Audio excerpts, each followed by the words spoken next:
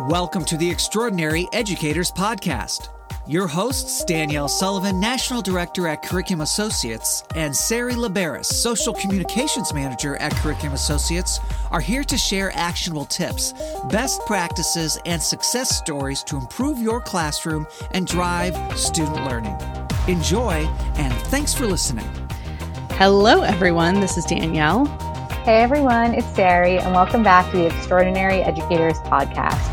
We know there is a lot happening right now, and we hope we can provide you with some insights, tips, best practices, and breathing room from the critical work that you do. We are here to support teaching and learning wherever it is taking place. And with us today, we have a very special guest, Mark Obhag. I'm going to ask Mark to introduce himself. Where are you located? What do you do? And maybe just a fun fact about yourself as well. Sure. Good afternoon, or hello, everybody. My name is Mark. I am a senior PD specialist with Curriculum Associates. I live in downtown Chicago right now.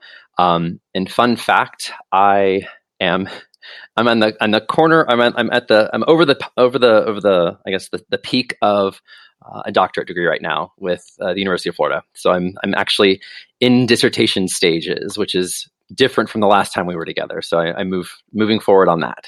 Fun fact. There you go. Wow, that is fun.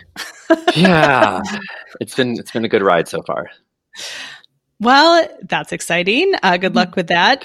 So we wanted to talk with you today about all of the things that you are seeing and hearing around, I guess, the country as you work with educators with mathematics instruction, how educators are adapting, how they're adjusting, and what are some of the trends that you're seeing? Because we'd love your kind of like boots on the ground, Sure. Virtually. Virtual boots on the ground. Of course.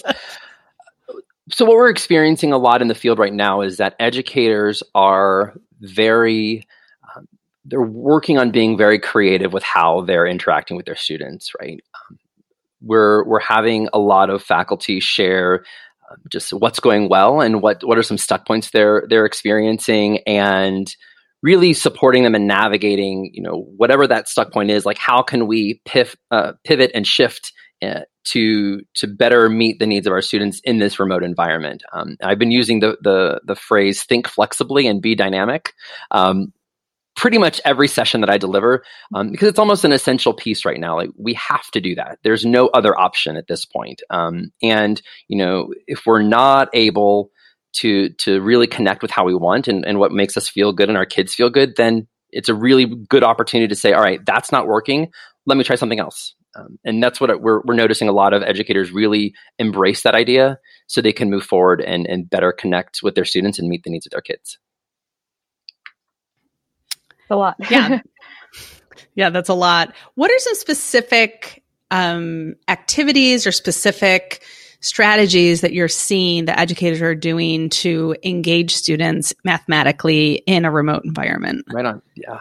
First and foremost, we've seen our educators be very, very diligent with establishing their instructional routines, right? So with Ready Classroom and Ready Math, we have Lesson Zero. And now more than ever, it's imperative that we are using that idea of, creating what that math is going to feel like and be like in this remote environment. So when we log in, what am I doing? What are my expectations? As we go through our instructional routine, what are the responsibilities for the students? What is it going to look like from the teacher, how they're delivering? And then having the educator really be very diligent and clear with communicating, again, and reminding students again, at this point in time, this is what you should be doing. We're using nonverbal cues right now. These are what those are. Really posting them up on the screen so they can see. Are we doing 2 thumbs up? Are we doing 1 thumb up? What hand signals are we using? And then also when we're engaging them to kind of share their thinking, giving them those sentence starters like we would in a classroom, using that projection of the slides or the whatever platform they're using to highlight and guide them through those processes, similarly to what we would do in the classroom, but using the platform that they're connecting with their students on to, again, reiterate and reinforce those practices so they're able to have the lesson progress as seamlessly as possible. That's really great. And I think if you're listening to this and you're in the classroom or hybrid or you're fully remote and you don't have those expectations set, it's never too late to start, right? Because it will only make things clearer and more predictable for your students. And over time, adjust as needed. If you learn something new about the platform, or if you find that students respond really well by starting each lesson with a certain system, then that's the routine that you should follow.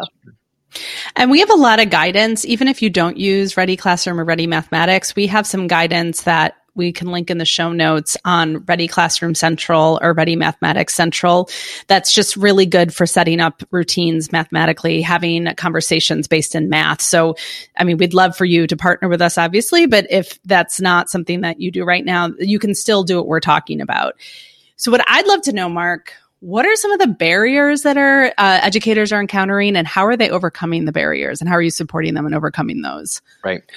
I think one of the biggest factors right now is, our programs really allow for student discussion and conversation, right?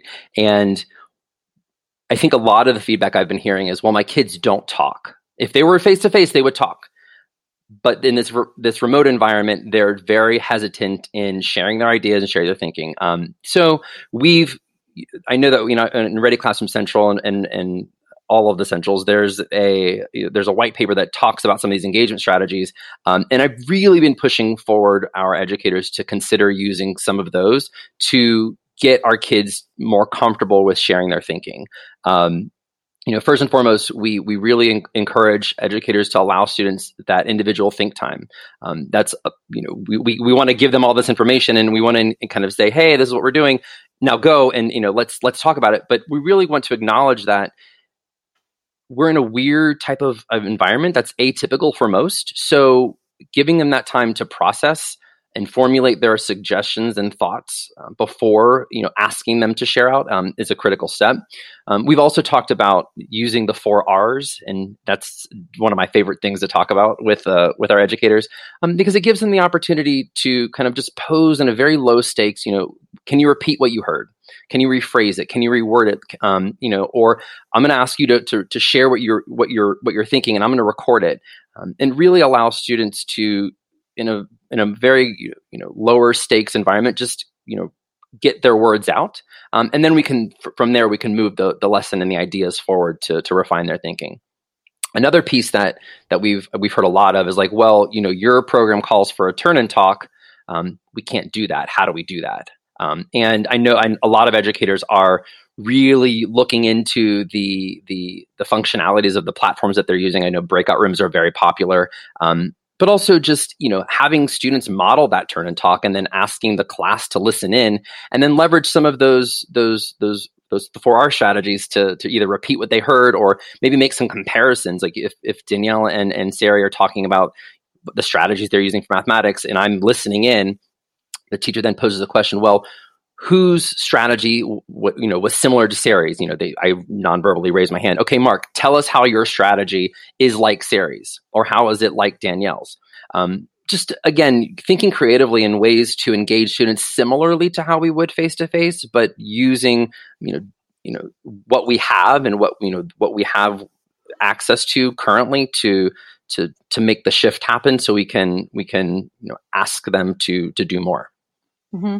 I think going back to think time, it can feel awkward even when you're teaching in a classroom. And so obviously when your students are on a screen in front of you, or you have half of your students on a screen and half of them in the classroom, there are ways that we can norm it and make it exciting for students. And if it feels awkward, that probably means you're giving them the right amount of think time, right?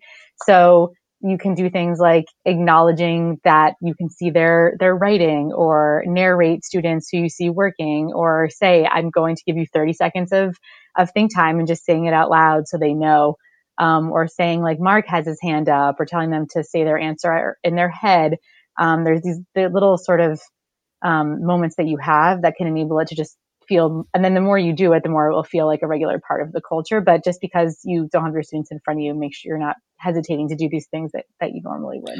And even during PD sessions, I find myself, I'll give that time for our educators to think, and I'm like, wow, this is a lot of time. And I'm sitting just kind of like, I'm like, I'll say, I'll stop talking. I'll turn my camera off. I'm like, this is your time to think. And I'm like, just kind of pausing. I'm like, I just really feel a little bit awkward waiting, but it's when we come back together, I'll give them time cues. When we come back together, everyone has something to kind of contribute and move forward with, which is really exciting. Right. It just makes it so much more meaningful. Sure. Oh, yeah. What I found I used to do it when I taught is I like how you said normalizing it. So it was an expectation that when I asked a question, everyone had to wait 30 seconds before anybody raised their hand. So if you could even say that, and I found in virtual environments, I just have my cell phone up and I hold it to the camera and have the timer for 30 seconds. There's so many built-in really fancy timers that you can show, but I always forget to download them. So I do the cell phone thing and you know, it works, but giving people think time is so essential. And then I also want to ask, can you repeat what are the 4 R's again? What are the 4 R's? Okay. So there's repeat, rephrase, reword, and record. So what's the difference between rephrase and reword? Ooh, so you're making me think, and I don't have anything in front of me, so I'm going to go off the top of my head. The difference being rephrasing would be if we're saying it in our own words, and rewording, if I'm remembering correctly, would be to infuse and add in more academic language. And so, with our program, and exclusively, we like to infuse a layer of ELA. And I always say, like, I speak ELA very, very novicely, I guess. But we're adding vocabulary into the conversation. So, we're, rather than saying, I added them together, or maybe we say, I used addition to find the sum. So we're really being very pointed and distinct with the academic vocabulary we want students to use during their discussions. So again, if Sari said one thing, I might repeat it and just say it verbatim. I might rephrase it saying, using my own language, and then rewording would be using more academic appropriate language for the revision. Attending to mathematical precision, of course. And what I love about the 4 R's is that they don't apply just to mathematics. Correct. Because I don't know about you listening out there, if you've tried to do anything virtually, sometimes you feel like I'm on Ferris Bueller's Day Off, and it's like, Bueller, anyone, even though you've given them the appropriate wait time, still nobody shares. You feel like you're alone with that green dot of your camera, just staring into the void. So using some strategies, asking people to repeat, rephrase, reword, and what's the 4th one again? The 4th one is record. Record. So having people record their thoughts, I find that very impactful too. So these are really good strategies if you're teaching social studies, if you're facilitating a staff meeting, if you're doing really a lot of things online. That's what's so cool about some of the mathematical routines and even the discourse routine.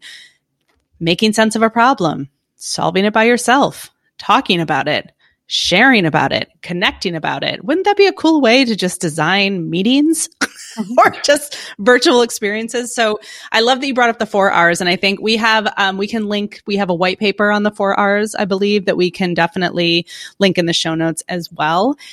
So we are butting up against our time. What's something that you want to share? Because you see and talk to so many educators. You've been a math educator yourself. I think so, right?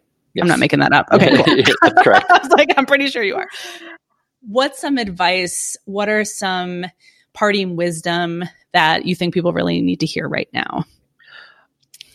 I think, and I know that I was listening to another podcast, and one of the who was being interviewed shared, just give yourself like the permission to make mistakes, and just try. Like, everybody right now is doing the best they can. We are all doing the best we can. And it's okay if it doesn't work the first time. Our teams are here to help you. You have teams at your schools or in your districts to support you. Use your team members, use what you know. And if you don't know, it's okay to ask for support. Just be experimental, and what works for some may not work for others. And it's okay to just give it a try. If it doesn't work, try something else. You're definitely in a good space to be flexible again and try things that are outside of the box. Yeah, I love that. Give yourself some grace. # let's give us each other some more grace. We really appreciate it. Awesome. Well, we love chatting with you, Mark. Thank you for your insight. Thank you for your enthusiasm and all of your knowledge. And again, anything that we just appreciate all that you're sharing. So how can they find out more from us? Close it out, Sari. Follow along on Twitter at Curriculum Assoc and on Instagram at MyIReady, and we'll link those both in the show notes. And please be sure to tag us in your photos too, so we can see all of the amazing work you do every single day. If you have feedback about the podcast, a topic of interest, or want to be a guest, please email extraordinaryeducators@cainc.com. This is about you. We are here for you. And I just keep hearing, who let the dogs out? I know, Dylan's dog is real life. So this is super real life. I was just waiting for the garbage truck to go by. But thank you again so much for listening. And until we meet again, be you, be true, be extraordinary. This podcast is produced by Curriculum Associates and is the copyrighted material and intellectual property of Curriculum Associates.